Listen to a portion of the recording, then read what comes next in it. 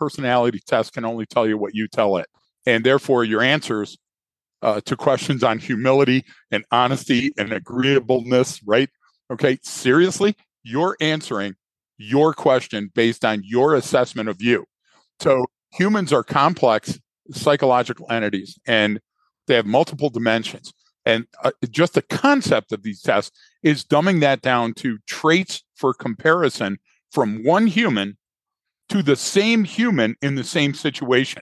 So you talk about a Maslow on steroids. You talk about looking down and in and never comparing it against up and out in the rest of society. And what I mean by that is that the true definition of personality, the combination of Welcome to the Left of Greg podcast. Hello, and thank you for tuning in to the Left of Greg podcast. I'm Brian Marin, the host and creator of the show. As always, I will be joined by human behavior expert Mr. Greg Williams, who the show is affectionately named after. Here on the Left of Greg show, our goal is to increase your advanced critical thinking ability through a better understanding of what we call human behavior, pattern recognition, and analysis. If you'd like to find out more about what that is, you can check the episode details. If you have any questions or would like us to cover a specific topic, please reach out to us at leftofgreg@gmail.com. Today we are discussing our thoughts on the use of personality tests, especially when it comes to the hiring process and the general use of them in the workplace. During the episode, we talk about the limitations and flaws of personality testing, how they oversimplify complex human behavior, and how they lack reliability. We also discuss the importance of contextual factors and individual differences, and how these tests should be used cautiously and not as a sole determinant for hiring or for personal development decisions. Please don't forget to follow us on social media. You can find the links in the episode details. And if you enjoyed the podcast, please share it with your friends. Thanks for tuning in, and we hope you enjoy the show. Good morning, Greg. We're fired away. We're recording here very early morning. I'm already on my second cup of coffee, and it's only 5 a.m. My time. So we've finally coming in for a landing on the month of October, which has been insane. So that's a good thing. But we'll see how this conversation goes today. So both of us have come up with a new term, and it's "we'll sleep when we're in prison." Yeah, because we've been doing travel back to back to back in so many different locations of this wonderful country that we have no idea what a rental car looks like when we got home. Yeah. I mean, I know personally I haven't slept since Sunday. I like when I walk out of the hotel and you're standing at the wrong rental car, and then I walk over and I hit the button. I'm like, Greg, it's over here, and I'm standing at the other wrong rental car. Exactly. And wait a minute, Where are we at? But we knew it was great. Yeah. So, but today we want to talk about something we get questions about a lot. We've discussed on other episodes before, and that has to do with like personality tests, trait theory in general. Because we don't get into that. We had one person on the show a while back. I remember Alana. She came on to talk about. I do. Very specific stuff where she was helping women who were in like sort of abusive type relationships get out, get divorced, and like how to deal with people. And like I kind of got it where she was getting at was like, okay, if this person exhibits these traits, here's methods to communicate with them more effectively, or set boundaries better. Like, so I was like, okay, I like that because it's a practical approach. But in general, with trait theory, anyone who's experts in this and studies trait theory, which there's the 5-factor psychology model, which has the most data behind it. But anyone who really does that stuff will tell you that it's not a good predictor of behavior at all. It's just a way to articulate, a set of experiences and feelings and emotions and behaviors sometimes, right? That's what psychology is: affect, cognition, and behavior, right? What you're thinking, what you're feeling, what you're doing. But people get kind of obsessed with this stuff because there's all this psychopathy and sociopathy that people talk about. And there's what's even worse is a lot of personality tests, and they've entered the workforce en masse. I mean, this is something that's just everyone does now. And I know you had sent me an article, and there's just a great quote from it. And this guy was writing about personality tests specifically in the workplace.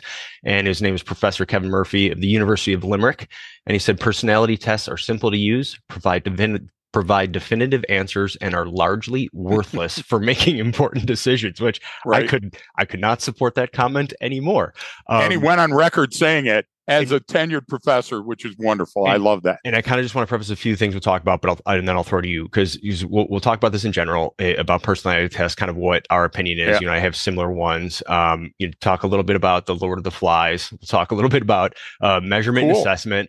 And that in general, how a measurement tool is only good as the person using it.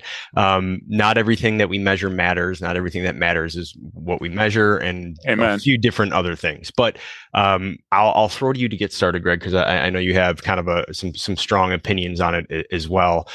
Mostly on kind of the lack of utility of any of this stuff. But I'll let you start.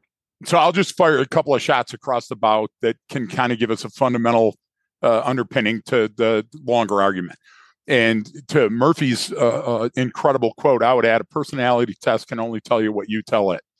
And therefore, your answers to questions on humility and honesty and agreeableness, right? Mm-hmm. Okay, seriously, you're answering your question based on your assessment of you. Yeah. So humans are complex psychological entities, and they have multiple dimensions.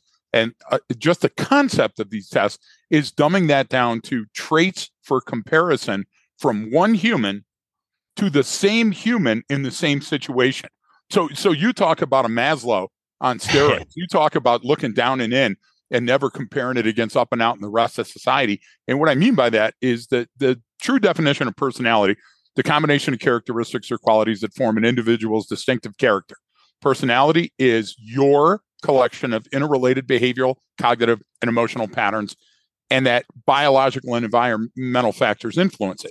And we also know that those interrelated patterns and are relatively stable over time, over longer periods of time, but they do change over your lifetime. Why? Because you influence or are influenced by other things. So Brian, personality can be simply a projection of you that you provide to the outside world, but it by no means is an accurate portrayal of you. No, and because it's just like anything, it's very context dependent, and you absolutely portray a different person based on your environment, based on what the situation. And that's what we measure. That's the beauty of it is we measure your reaction to external stimuli in a very specific laser focused way. And so therefore we can predict. Yeah, and I'd say before we get to any of that, I was just saying, very simply, I act and behave and talk very differently when I'm hanging out with my brother than I do with my mom. You know what I mean? My point exactly. And so the beginning of the day, the work day, to the end of the day, right? Is what the event on vacation, is. Brian. Yeah, and so when it comes to this way, and people would just a lot of times are just trying to be introspective and want some meaning or understanding of who they are, what they are. And that's great. Yep. Like in terms of finding out what your likes and dislikes are and how you learn or how things affect you, that's cool. But, it's just to the first point of what you said, if it's like going to a gym or a trainer and being like, yeah, this is how much I weigh and this is how much I can lift. They're like, yeah, no, step the fuck on the scale and then go load the bar up, no, that's you don't get to say, oh yeah, I think I can bench this much. And I mean, no, like that's like, you have to show what you can do. And so there's a couple reasons for that. So if I'm assessing myself, one, there's going to be things that I think I'm better at than I really am. But the opposite of that is true too, meaning like there's things that people will be hard on themselves about or overly critical, even though that might not necessarily be true. So you're not getting a true kind of reading yourself. And these tests in general are so unreliable. Yep. Like, if I take one when I'm feeling great, having a great day and well rested, and I take one of those, I'll land in some category. And then, 2 days later, I haven't slept much, I'm hungover, I'm whatever, like you're going to land in a completely different category. And so that's a completely unreliable assessment. And just with any assessment tool, I don't care what it is, it's only as good as the person who's using it, right? So if I can't hold a tape measure straight, I'm not getting an accurate, reading I'm not getting an accurate measurement of the distance, but that doesn't mean that the tape measure is wrong. It means, I'm using it incorrectly. But I think to caveat that specific point, Brian, that's such a great analogy. how much will go wrong with your home remodeling project. Exactly. Okay. That wall's out of square, then you're going to have to pay more, and then it's not going to drain properly, and the water damage in 2 years is going to be extensive. So the idea of relying heavily on these is based on a faulty set of paradigms to create a predictive analysis. And what I mean by that is we do prognostics and diagnostics. We take a look at the event, the vehicle, the person, then we place them against the background, which is the context and relevance, and we place that against the baseline, and then we make a determination on what most likely or most dangerous course of action would be. Then we watch for a bit with a explanatory storyline in mind based on those hypotheses and see whether the hypothesis comes true or not. What I mean is that those observed characteristics are very important. So then somebody goes, well, why did you just say they're not on personality? Because personality is a name that we gave, like, you know this with Max. With Max, you call it his temperament. Yeah. What's Max's temperament like in the morning? Oh, yeah, right? He's full of energy. He's so happy. Right? Yeah. He's got a great emotional response to everything that you do. Okay, so that plus whatever he learns from you and then from his hamper and from his doll and everything else are going to create his personality, right? But that personality is going to change when mom's home. That personality is going to change when your daughter's there. You can literally see the difference between how he interacts with the three of us. So then don't tell me that a Myers-Briggs or some other test is going to take that and inform us on how I'm going to do in the future. And I have a theory on this, Brian, and I've always had the same theory, is that we named it personality testing because we want people to sit in school with their shoulders back straight up. We want the people that come to work to act in a specific way in a business setting. And therefore, we say we value these 9 traits. It's the big 5 now, but you get what I mean. We value these 9 traits, and we're going to test you for them. Hey, when Shelley did her first test, that I think it was 9th grade, no, it must have been 6th grade, it said you'll be a forest ranger or work in the food service industry or something. Yeah. What are you going to live that now? Are you going to? Well, that's the thing, and you're going backwards. Then it's like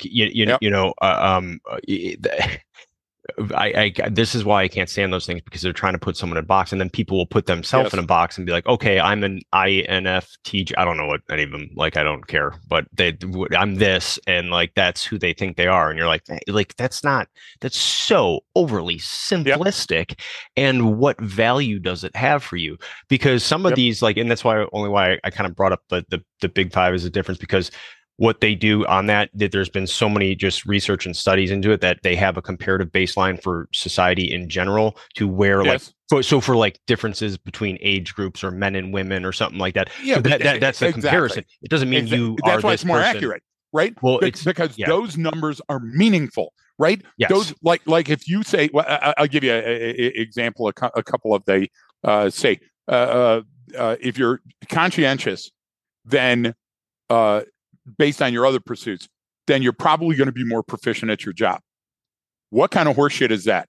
Okay, if I'm conscientious at chasing skirt, for example, if I would like skirt, then does that mean that I'm going to be more punctual coming to work? Then they say creative people are more open to new experience. Okay, I got that. But the caveat to that is they're also less conventional and much more self-confident.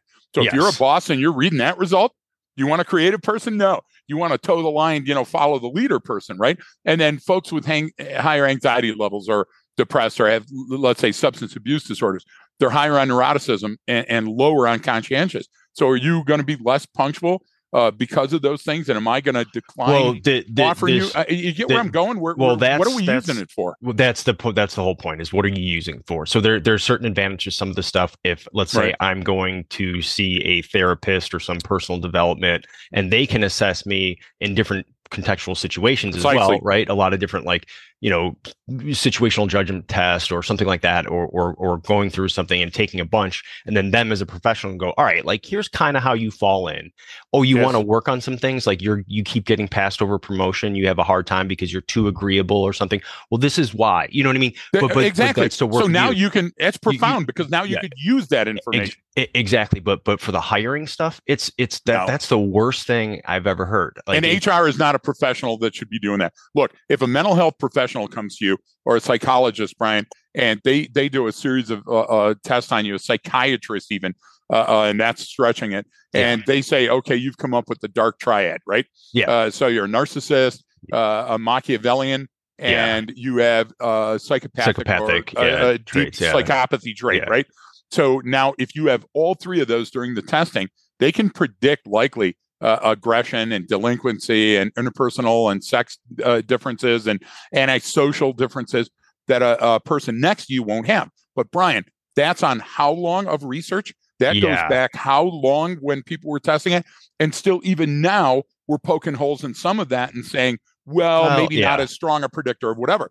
So if you're telling me that we can go back to every person that I venerate, before Freud, all the way back to the Aegean, and we look at that, and then you're going to say, yeah, but we've come up with a foolproof way of filling in these little black dots, and when they come back out of the computer, we can tell you who you are. Brian, it's harder than that. It really is, and I know I don't want to oversimplify it, but every expert says that you should be skeptical and that these aren't worth the money. And I'm chiming in on the experts, but I'm also a scientist. So if there comes a time when I see deliberate evidence that is conclusive, that says that I can use it for prediction qualities, Brian, I would love to use it. But I think it's being used wrong. And I think that fundamental attribution error and our biases are forcing those results to be true. Well, we're saying, hey, good hire on Tim, right? Right. And he filled in all those blanks, didn't he? And these are all they're only descriptive in nature, and they're not that reliable. And so why what value does it have then? Like that's my thing is why would you put so much value on an oversimplified assessment that? But you know why? Okay, because they can point to something and say this is why versus I got a good feeling for the guy. You know what I mean? Anytime I can point to something, a certificate, a vehicle, a steel door at the school. Look at that thing that I brought that makes this somehow better than something else. And the idea is a door is only as good as, keeping it locked. And what have we seen human nature is, Brian? Right. Prop that gosh damn door open. So, you're telling me that the results of this test may differentiate me from somebody else, and that differentiation may exclude me from getting hired now when I need a job more than ever. And I sit down to this long test, and I'm going through every question that seemingly makes no sense to me, but it's going to make sense to somebody else. And I'm trying to give it my best foot forward. See, the difference between a blood test is no matter how hard I study, the results are going to be the same.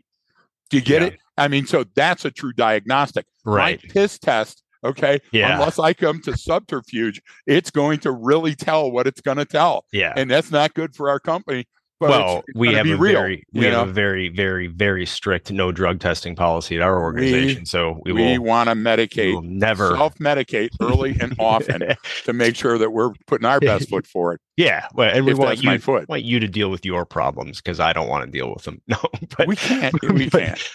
But and this kind of gets into a lot of different sort of diagnostic tools like that, or where someone comes up with a way to explain something because they have some data that may correlate, and then part of it is it takes off for a while, and then people go, oh wait, this is kind of not really. I mean, that's like your buddy Maslow that you love bashing. It's like that was all popular, and then now you go to his whole body of work. Just no, well, I mean, this hierarchy of needs, which isn't even taught at a lot of places anymore. Okay, Brian, and keep your train of thought because I just want to liken it to this gosh damn. Date better by doing our app. Exactly. Yeah, you got it. Yeah. You got it made, Maslow. I mean, dating app. Yeah. Those are all they're kind of junk and they're just completely unreliable. And everyone's throwing together saying, "Well, look, what about this? What about that?" And it's like, no, you're using ends justification to to prove what you think it was when it may have had absolutely nothing to do with that. But where I was going with this too is we'd like to categorize those into different areas, and we have this kind of odd view of psychology sometimes because it's a nebulous, complex science, and it's new. I mean, psychology is not. It's not like it hasn't been around as long as math and physics. It's changing. You know what I mean? And it's changing. Right. So and just now, as we have access to data and can really data mine that stuff with AI and machine learning stuff, we're actually figuring out, oh wow, some of this stuff really doesn't matter at all, does it? But this is one of those things, and the reason why I brought up Lord of the Flies at the beginning is because great, it's a great book, it's a great story. Everyone's read it when they were a kid in school, but in those, you have these sort of different characters, right? These different personalities that were molded to tell the story, right? And everyone uses this reference, which is hilarious because it of the Lord of the Flies reference. Oh, it turns into Lord of the Flies down there. Well, that's actually not what really happens in real life at all. I mean, when we don't turn into the savage beast, running around the island. Because it was so funny because after that book was published, I think it was just a few years after, there was like a bunch of British kids. There were, like 8 or 10 of them got shipwrecked on an island somewhere. And guess what? They survived for, I think, 6 months or something. No, flip it. That's what Golding based his book on. The idea is that it actually occurred, and the timeline doesn't matter, but the idea is that the book was written to create the dramatic effects of society's downfall. Piggy with the conch shell making the decision, and that does not happen, and it's been proven not to happen. No, I know, and that's why I bring that up, the story up, because you have a lot of this in there, and they're literally a lot of characters in stories used sort of different personality traits from stuff like this to talk about it, and then these stories are also then used in some of the, not justification, but to explain some of the personality traits, and it's junk. I mean, meaning it's not real. It's not humans are. It doesn't show the complexity of someone's personality and what that really means. I mean, humans are a little bit more complex than that. And anytime you try to put it in just a little square box like that, it's just not gonna make sense all the time. And you're spot on, Brian. Broken humans act broken. Hurt humans hurt. Right. Okay. Why can we make those predictions, and why are those predictions followed up? And you know what predictions we don't make is that kid's going to be a school shooter based on some test that we give him in 3rd grade. Right. Okay. So the idea is that we don't create. We're not alchemy. We're not sitting there saying that if you put certain things together and say Wingardium Leviosa, other things will happen. What we're doing is we're saying certain indicators, like your friend that wrote an incredible review, the gentleman from Flint that works in this all the time. What a great review. Now he mentions perception all over and how we deal in perception, but we also deal in emotion. Why do we deal in emotion? Because emotion is hardwired. Yes. Okay. You're emotionally who you are. And so your method of communication, your means of wordless language through chemistry and mind, it's basically a definition of emotion, right? Because it's coming out of all your pores to another human. Why? Because that's my most primitive way of communicating to you that I'm sad or I need help or something is wrong in my environment. And then fear is an emotion that does what? It makes us recoil so that snake doesn't snap at us and bite us, right? So we add to that the perceptions of human behavior, and it's situational. So we can't predict what you're going to do tomorrow afternoon at 2. Okay. Unless we've clocked you every afternoon at 2 and you go to Winchell's for a coffee and a cruller. Okay. Then we can make a reasonable assumption that that's what you're going to do. So HR is not using these tools for that. HR is using this as a discriminatory, and I mean that in its clinical definition, way of filling you into a slot that's available in a job. And so the proof isn't in the pudding. The proof is that nobody came in and shot up the job and they go, so it works. Well, wait a minute. You know what I'm saying? Are we misattributing the results? I'm not saying that exactly right, but do you know where I'm trying to go with that? Because, well, it goes into this. Like you brought up the school shooter example, and you could say, well, every school shooter has fallen into these categories or had these similar traits or these similar things. Okay. But maybe let's say that's something that occurs where they found 3 distinct traits or something in each and every one. That doesn't mean you can go test for those traits, and just because someone has those 3 traits means they're any more likely You got it. to be a school shooter than anyone else. You're You exactly can't right. make that. You can't go back and do that. That's not how that worked. One, that's just a misunderstanding of how data collection and statistics and probability work. But it's also just a misattribution of the meaning of what this is. It's a descriptive analytic. It's a descriptive way to describe something about you when you took the test, You're when exactly you were right. evaluated. So they still haven't caught the shooter in Maine yet, as we're talking about this, the recording, and that'll change, subject to change. The idea is they're already hypothesizing. First of all, they're already finding stress fractures. They're saying these things that he said and these things that he did, people were talking about it long before it occurred. Now what they're going to say is, well, there's a significance between this and that, and these connections occurred. Brian, that's dangerous when we say that. Sometimes people have just had enough. Yeah. Sometimes the bowling alley is close enough to the liquor store where I had the issue that that's the next place that I walk. So surmising and hypothesizing all about this is not helping us catch him. No. It's not producing anxiety. Yeah. Okay. So it's not a predictive analysis. When it's not helping us understand the situation. That's the problem with it. Exactly. It muddies the waters. It really does, because what do we always talk about when we're talking about noise and we're talking about the pure signal? Brian, the pure signal that's coming through is muddied because we're going to spend all of these days on conjecture and not spend a minute on the facts that we can prove that way back here we had a broken human, and the failure to deal with a broken human is more likely to predict a bad outcome than it is just allowing, you know what I'm saying, to society to say, hey, that person, like, for example, the lone wolf distinction.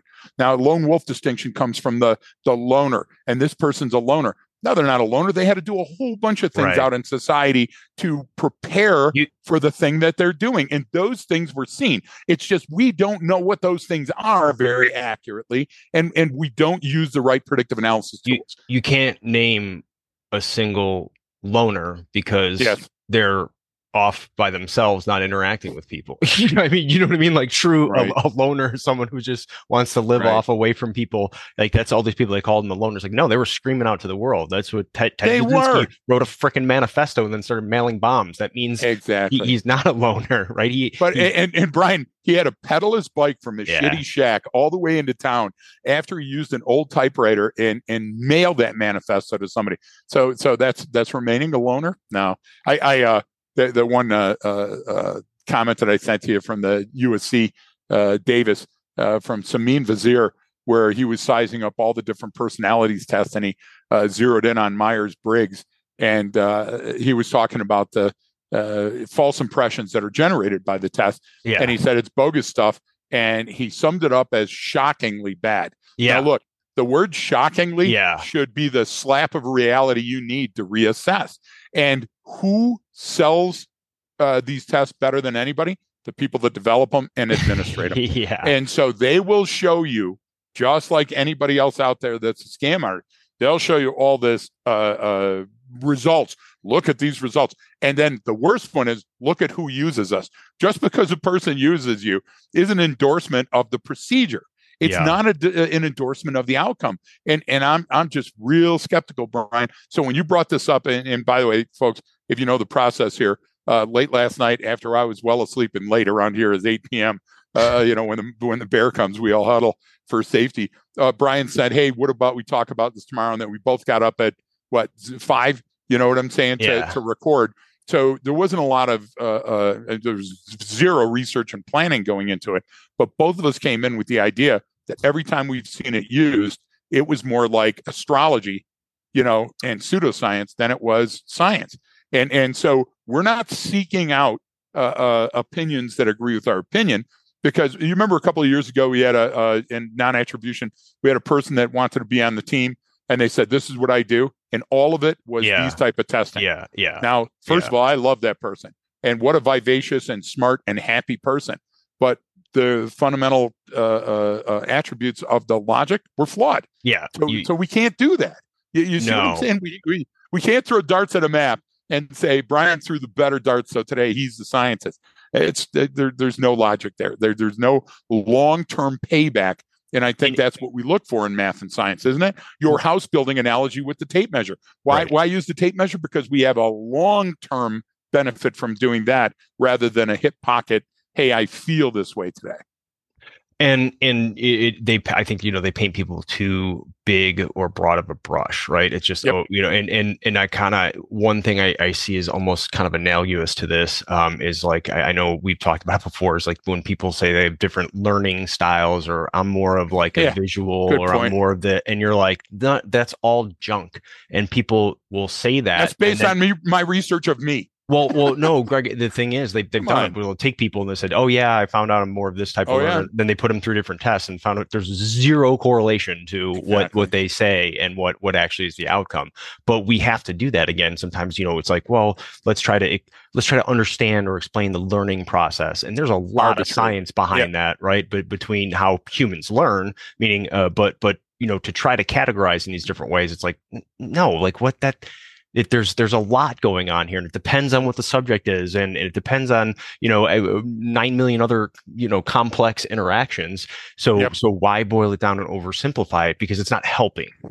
So if we've known since the late 40s and early 50s that classrooms are designed poorly, and that we want to improve the learning environment by creating different places to sit and round tables for interaction and places to get up and walk around as you're learning.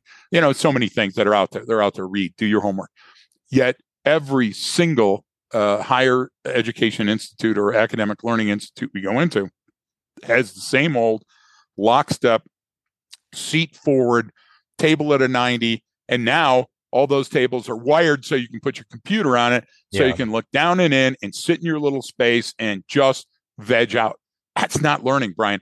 The longer we're facing down, the less we're going to learn. And I looked up a couple of those sites back in the day when we had that person that was coming on, because I'm looking for the science. You know me. There's three things. There's science, there's con science, which we call a conscience, and then there's non-science, right? Where do you fall in, right? And Greg's scale. And the idea is, it says that the personality development from these tests will make you more disciplined, punctual, and an asset for your organization. What? How in God's name can you say that the results of this test? Now, if you're taking a look at, again, fundamental attribution error, it can work. It can work because even the elixir is sold by snake oil salesmen, right? When we're ramping it up, hey, I felt better after I did that. That's a great point, because the placebo effect, in a sense, is so unbelievably powerful. It's actually the only reason why the supplement industry is as massive billions as it and is, trillions of dollars. You're exactly because people, if you want to believe that this thing does this for you, it will give you a measurable result, and that's across the board. That's with prescription drugs. That's with every doctor will tell you that. You know what I mean? So even the pharmaceutical industry will endorse that. And that's why when they measure certain effects of in that specific industry for different drugs, it has to like, okay, but we had a 20% increase in this. It's like, but so did the placebo. So your thing did nothing, right? You have to base it to that, not just to base it to zero, right? And it's just a great analogy. The way to look at it is like, well, if I believe that this thing is going to give me the accurate measurement of this individual, then I'm going to justify it when I'm done, because I paid for it, I used it, and I want it to work. And now we have the groupthink of all the people that are using it. And look, every one of those, General Motors and all these huge companies, I think of a Detroit reference, right? Use it. Why do they use it? Because it's simple, because they can point at it. And because personality is intangible, and every single human has a unique personality. So the study of personality is incompatible with psychology, because there aren't norms. And so then when they come down with the 16 or 17 traits of Myers-Briggs, and then the big five and all those other things, we're normalizing those. But everybody doesn't exactly fit, because I'm a 1-3-5, you're a 2-4-7, and all those other things. So what does that mean? That means that if you have to look at a sliding scale, and then that scale can be tampered with. In other words, if I had a couple of beers before lunch and the test was taken the next morning, or I didn't have a great meal and I just want to get out of the room, Brian, that can't be science. And Right. and what I'm saying is the method can be scientific. This is like, don't get me started, but this evidence-based training. What Okay, is so I've never we haven't actually, you and I haven't even really talked about that term and how people use that, but what the fuck does that they're mean? throwing it out for anything. So hey, during our training we follow the scientific method. Yeah. Okay. More useless, empty platitudes, right? Yeah. And the idea is like, you know what the difference is? And people listening now are going, what the fuck are you talking about? On now? Okay. Do you understand that they've spent tens of millions of dollars studying the words that came out of Brian and I's mouth and all the other experts that we work together on these programs, and they vetted every single thing. They went back and they assigned tests and they did tests and they did, different situational analyses and subjective tests and determinative tests and everything else. And they come up and they said, yeah, this stuff is right. This stuff is horseshit. So why is the horseshit still out there? Look, there's a company in Gunnison. I can't say that. There are people that still believe phrenology, reading the bumps on the human head, are predictive analysis, right? Yeah. Can I say that? I can say that without getting sued or run out of town. Folks, there's only 6,000 people in Gunnison, and they all own pitchforks and torches. So I got to kind of play the role. You know what I mean? I don't want them to get pissed at me. But so psychology isn't the end all be all, and neither is psychiatry. No. So why do we latch onto those? Because they make us feel good. I go back to, God, I think it's Tommy Boy. Why do people want the what do they call it? The guarantee on the box. Yeah. You remember that story? So, folks, if you're listening, play Tommy Boy. That scene in your head, because I'm not going to stick my head up a butcher's ass. Yeah. But the idea is it makes us feel good. Look, every certificate you get that's not from a certificate of higher education where you had to pass final exams and go through rigorous testing that's hanging on your wall is merely a certificate of attendance. And it made you feel good. And it made your agency feel good, and it makes HR feel good. That doesn't mean that you can demonstrate those skills for me right now. So be careful, right? Because if we put too much validity, Brian, in it, do you remember that at one time leeches were the way to go? Do you get what I'm trying to say? Yeah. Do you remember Theodoric of York and bloodletting? They still use leeches, but I bet they still do. But I get what you're saying. Shrunken heads were a talisman. Come on, Yeah. Hey, it's ridiculous. Seems like you've got ghosts in your blood. Have you tried cocaine? I mean, it's like that was okay. That was medicine now. Just ago. That was medicine. That was medicine in Chicago last night. That's true. You know? No, the reason why one of the reasons too why I kind of bash these or don't put a lot of faith or value in them, it's another thing to look at where someone's trying to explain something that is complex in nature and they're trying to simplify it, and when they do that you end up oversimplifying it, and it's like I absolutely agree. And it's like when let's say when we use a photo or let's say we use a photo, because I use this stuff on social media now and our Instagram account's kind of growing. So you get all these clowns in there that are just completely missing the point. But then you also have amazing people who are just like really getting it. It's so awesome. But like when we're explaining something that you see in a photo, maybe some environmental indicators or physical indicators or something that's incongruent signals that are anomalies that we want to talk about, right?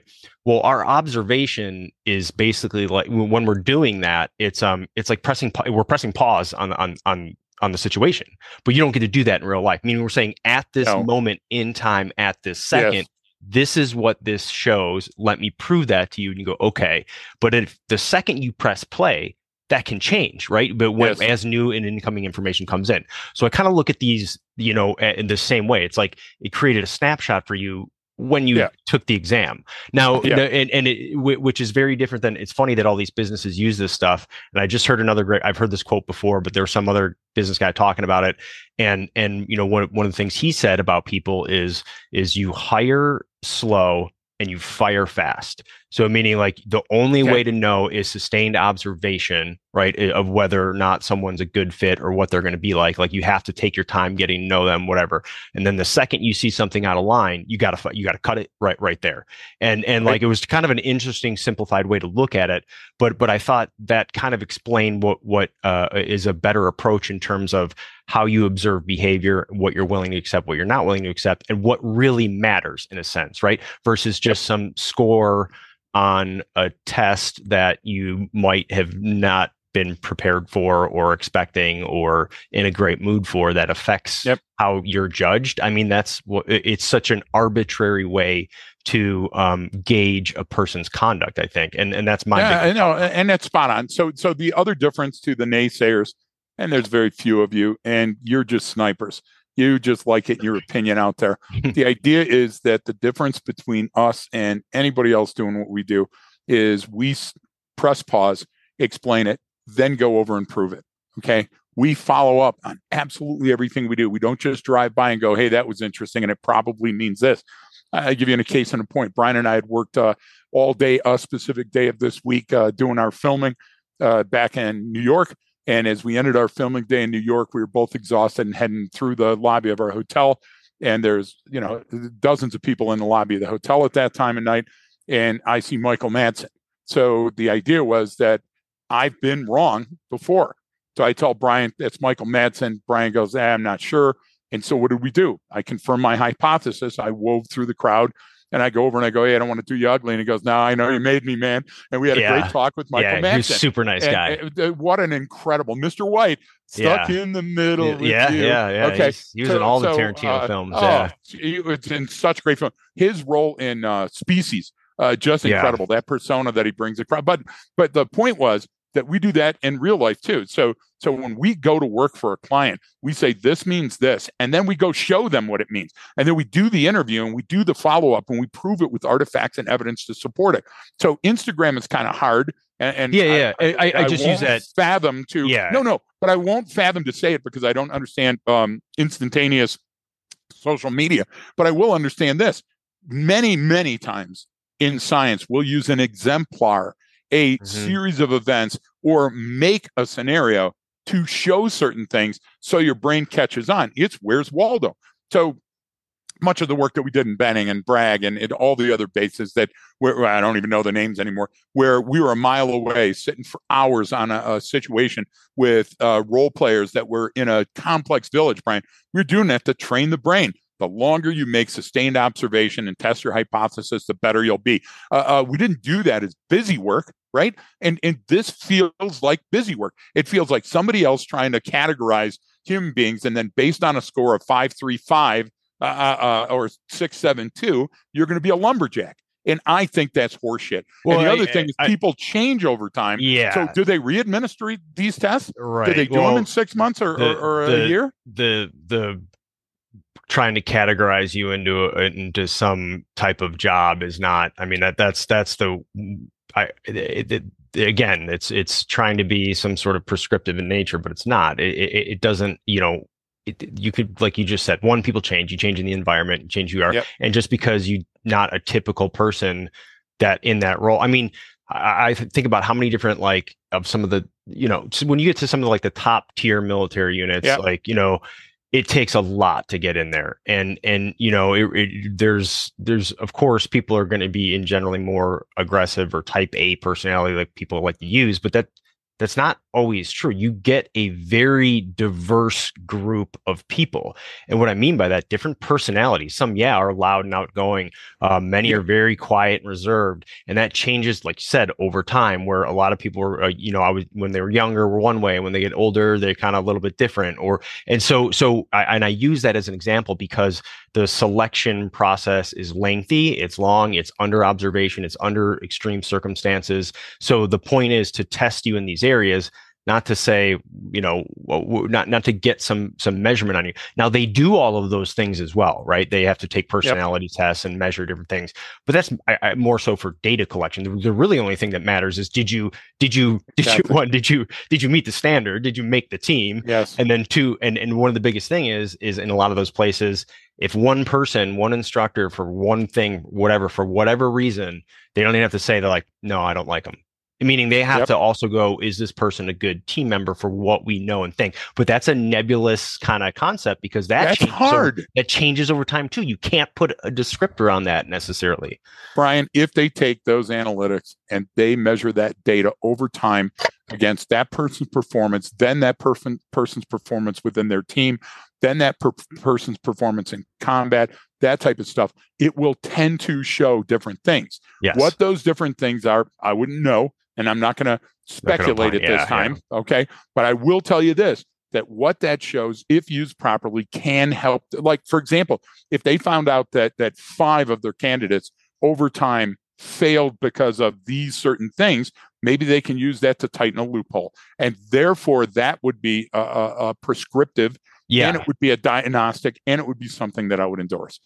This other way that we're doing it, like Brian, just because you screamed obscenities at somebody when their feet were on the yellow boot prints and threw their gear all over the place and browbeat them and everything else, in no way made that person a better Marine or a worse Marine or anything else. It was a gating mechanism that's been around forever and probably will be around for a good long time. Yeah. But you show me the statistics other than people saying, yeah, that really was the determining factor. Remember Mr. Shoeshine that we saw the other day, where his entire military experience was that 35 years after he was in the military, he still spit shines the toes and heels of his boots. But okay, are you proud of that? I mean, thanks for your service, but if that's all you got from that entire experience, I guess we missed a lot in there. You missed a lot. See where I'm going? So if that's one of many facets that you have, and you're showing that that your personal conviction is such that you can maintain it and hold it together, that's great, Brian. But that's not what we're doing. Look, anytime. Why do we call it profiling? Because we create a robust, fidelity-filled profile of a human, and that's different when we're taking a look at personality, because personality is sort of one-dimensional or a very few dimensions based on a casual greeting or the outward projection of that personality by that person. And again, anytime you ask somebody to talk about them, you're going to get their result, and that's not real science, man. It's like, why do we, and this is off topic, but it's on topic. Why do we tell people not to do our resume up in front? Because all they do is a cold reading of our resume. They mispronounce everything, and it's meaningless. Yeah, it's meaningless. And plus, you get put into a box. I mean, you really before you even start speaking. Before that was the same thing. Like with some of those, like, military teams and everything. Like, I'd show up on day one for training, and I'm wearing like slacks, a button-down shirt, and a sport coat. Why? Because everyone else walked in to teach him that was a civilian contractor, wore 511s and a polo shirt, and they went, "Okay, I'm going to put you in this box." And it's like, they had to go, "Wait a minute, what is it? This is different." So now you're actually paying attention to what I say and not, reading into a background. That's why we don't do that stuff too, because why would you? And plus, what does it matter if what someone's teaching you has value and it works and there's something behind it? Why do I care what you did 15 years ago, Greg? You know what I mean? Look at the test that we did to prove how biases can misdirect you. Mm-hmm. Everybody wear a white t-shirt and blue jeans on the range, and 80 role players just performing their behavior first at day, then at night for 2 different groups, and everybody came back and gave profiles based on what, Brian? Their clothing? Nope. Their color of their skin? No. Nope. It all came down to their behavior in that environment compared to the other people in that environment based on that specific scenario. And that's scientific, buddy. And that goes right to the bank. And I tell you, folks, if you're following us on social media, and we hope you do, share it with other people, because there's somebody out there that's getting it wrong only because they've only been taught one way of doing things, and it's the cutting the meat off to put it in a pan and then throwing the meat to the dogs, and everybody goes, "Oh man, that's got to be some historical thing that, the dog is our partner in crime and everything." And then the lady at the end of it says, "No, that meat wouldn't fit in a pan. It's the only pan I got. So, I didn't want to waste the meat." Those type of things abound, Brian, and those urban legends have now stuck around so long that some people believe in science. And when I read the stuff that's out there, most of it is that, hey, it's science-based or it's evidence-based. I don't. Kiss my fat ass. It hasn't been tested. It's not science. Evidence-based is it's a hilarious one to me. That's like it was a non-zero number. That's like that type of. Oh my God, what a great comment! Because it's like. Because it's like, how do you answer Congress? Well, that was a non-zero number. Brian, it's like, wait, okay. What about the use of the term organic? How many times do we use organic use? Everything that's on the face of the earth is organic. It came from the earth. It's organic. Yes. I'm like, slow your roll for a minute. Like, I understand like organic chemistry and inorganic. Is that what you mean? Like no, inorganic object? No, I know exactly what you mean, but exactly. I ask someone, it's the same thing. So sometimes Greg, it's leverage words. It's all natural. Oh my God. Yeah. Well, you and I both could give it evidence on some unnatural things. It's like, what is all natural? Like, oh man, yeah. The word salad, and that's what you get into this. Plus, you're never gonna know these things about a person, right? Like when I meet you, like if it doesn't help me in some way, go, well, I know if Greg is a introverted, whatever, this, that, like, thanks, I can get. Well, if it's like. If I could see that about you, and then it gave me some insight on how to approach this, but this doesn't. It's all junk. Meaning it's all just thrown together. You can't look at someone and determine some of this stuff, and then you can't ask them to determine what their own personality is. Because I'm going to tell you one. And cold readers can do it, and they're really good. So I went to a cold reading. I won't name the human. It was tickets for Shelly and I for Shelly's birthday, and we love poking holes, right? Yeah. So we go down and we're watching the entire production and we see everything. And there's a great movie out with Steve Martin. I can't think of the name of it. The soundtrack is amazing. Where he's a small town guy bouncing from town to town, doing religious stuff with all these famous people. Deborah Winger's in it, and the guy that says I have a certain set of skills is the sheriff, whatever that guy is. Liam Neeson. Yeah, he's 90 years old, still flipping people's throats and stuff. And the gosh, I totally lost cold read. The cold read place. Yeah, I don't know where you're going. So the cold read. So yeah, are you going to tie that back in at some point? No. And thank you, everyone. So we're at the cold read in New Mexico, and we're sitting in this vast auditorium, and I'm watching the people that the guy's doing, and I look, and this one woman is very demonstrative and very emotional and everything, and he goes up, and all of the things that she brought with her are the Ark, Noah's Ark, characters from the Ark, things in twos and everything else. And I'm going, what's the angle? I couldn't get there fast enough. And he goes, oh, I'm going to talk to you about Noah's Ark. These are the people that passed over. And there was a whole bunch of them. I go, okay, hence the Ark. I got the Ark. What happened within the last couple of years? And it was 9/11. And so I got to 9/11 as soon as he got to 9/11. And he goes, these people were all in the buildings when they hit 9/11 and everybody in that section went down, and each of them were carrying talismans. So what he did is he did a quick Myers-Briggs based on their method of dress and that they sat together and the type of things that they were saying while they were listening in on them, while the people were sitting down, and whatever they may have written that they were going to come into, what reading do you have? What would you like to do? And Brian, you know what? It felt like it was the real thing. Was it the real thing? No, it was a parlor trick. So when you see a parlor trick, they're fun. I'll tell you, they're fun to watch and read. And every once in a while, they're real accurate. But make sure that you know that the guy that made the quatrains, Nostradamus' first name was Mike, and it'll put everything in perspective for you. Yeah. Hey, what did Mike say? Mike said a big flood's coming, right? Yeah. So personality trait testing. It's not good. And then you just it's a panacea now. It's an overgeneralization, just like some of those predictions that people make, especially the cold readers who just slowly go in based on your reaction and how. And plus, there's only so many things. Was it cancer or a bullet? Right? Am I lying? So listen. Next time you go to a doctor, right now you're calling bullshit. So first of all, blow me. Second of all, prove it. So next time you go to the doctor, say, I would like a doctor that bases everything on mere conjecture. So I don't want them to use like heart rate and heartbeat per minute and the results of my blood test. I just want them to kind of look at me and kind of size things up, Brian. Yeah. And then ask me a couple of questions. Are you feeling generally good? And then come out with the thing and charge me money for it. Come on. Yeah. Well, I think we've insulted enough people this morning. I feel angry somehow. Why am I so angry this morning? I don't know. I don't have the energy in me to be angry this morning. It's hilarious. Max does. Max is sapping the energy, babe. Yeah. And then he just passes out and goes to sleep whenever the hell he wants. So I'm a lot like Max. Okay. I'm angry sometimes. I'm happy sometimes. And I fall asleep a lot and shit my pants. Yeah. So right now, Max and I are about on the equal. They're about the same level there. Yeah.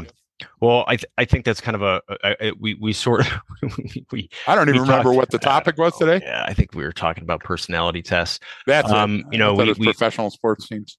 I guess we kind of explained our opinion in, I think we did. some type of manner, explain some of the issues with them, and just how I don't want to use a tool that's unreliable. And Brian, if we're wrong, we'll fix our opinion. But based on all the evidence and the testimony, I'm not worried about being wrong. Not worried about being wrong on this one. We're not exactly making a bold statement here or prediction with what we're talking about here. Right. So, we're not really out on a limb or out on thin ice. Yeah. All right. Well, I think that's a good spot to kind of bring in for a landing on.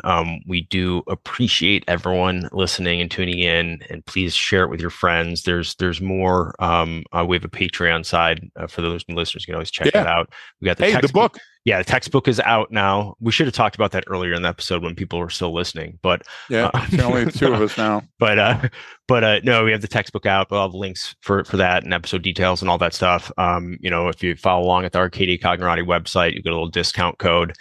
So I would recommend that because it's not get them cheap. while they're hot. So they're going fast actually, but they're not cheap.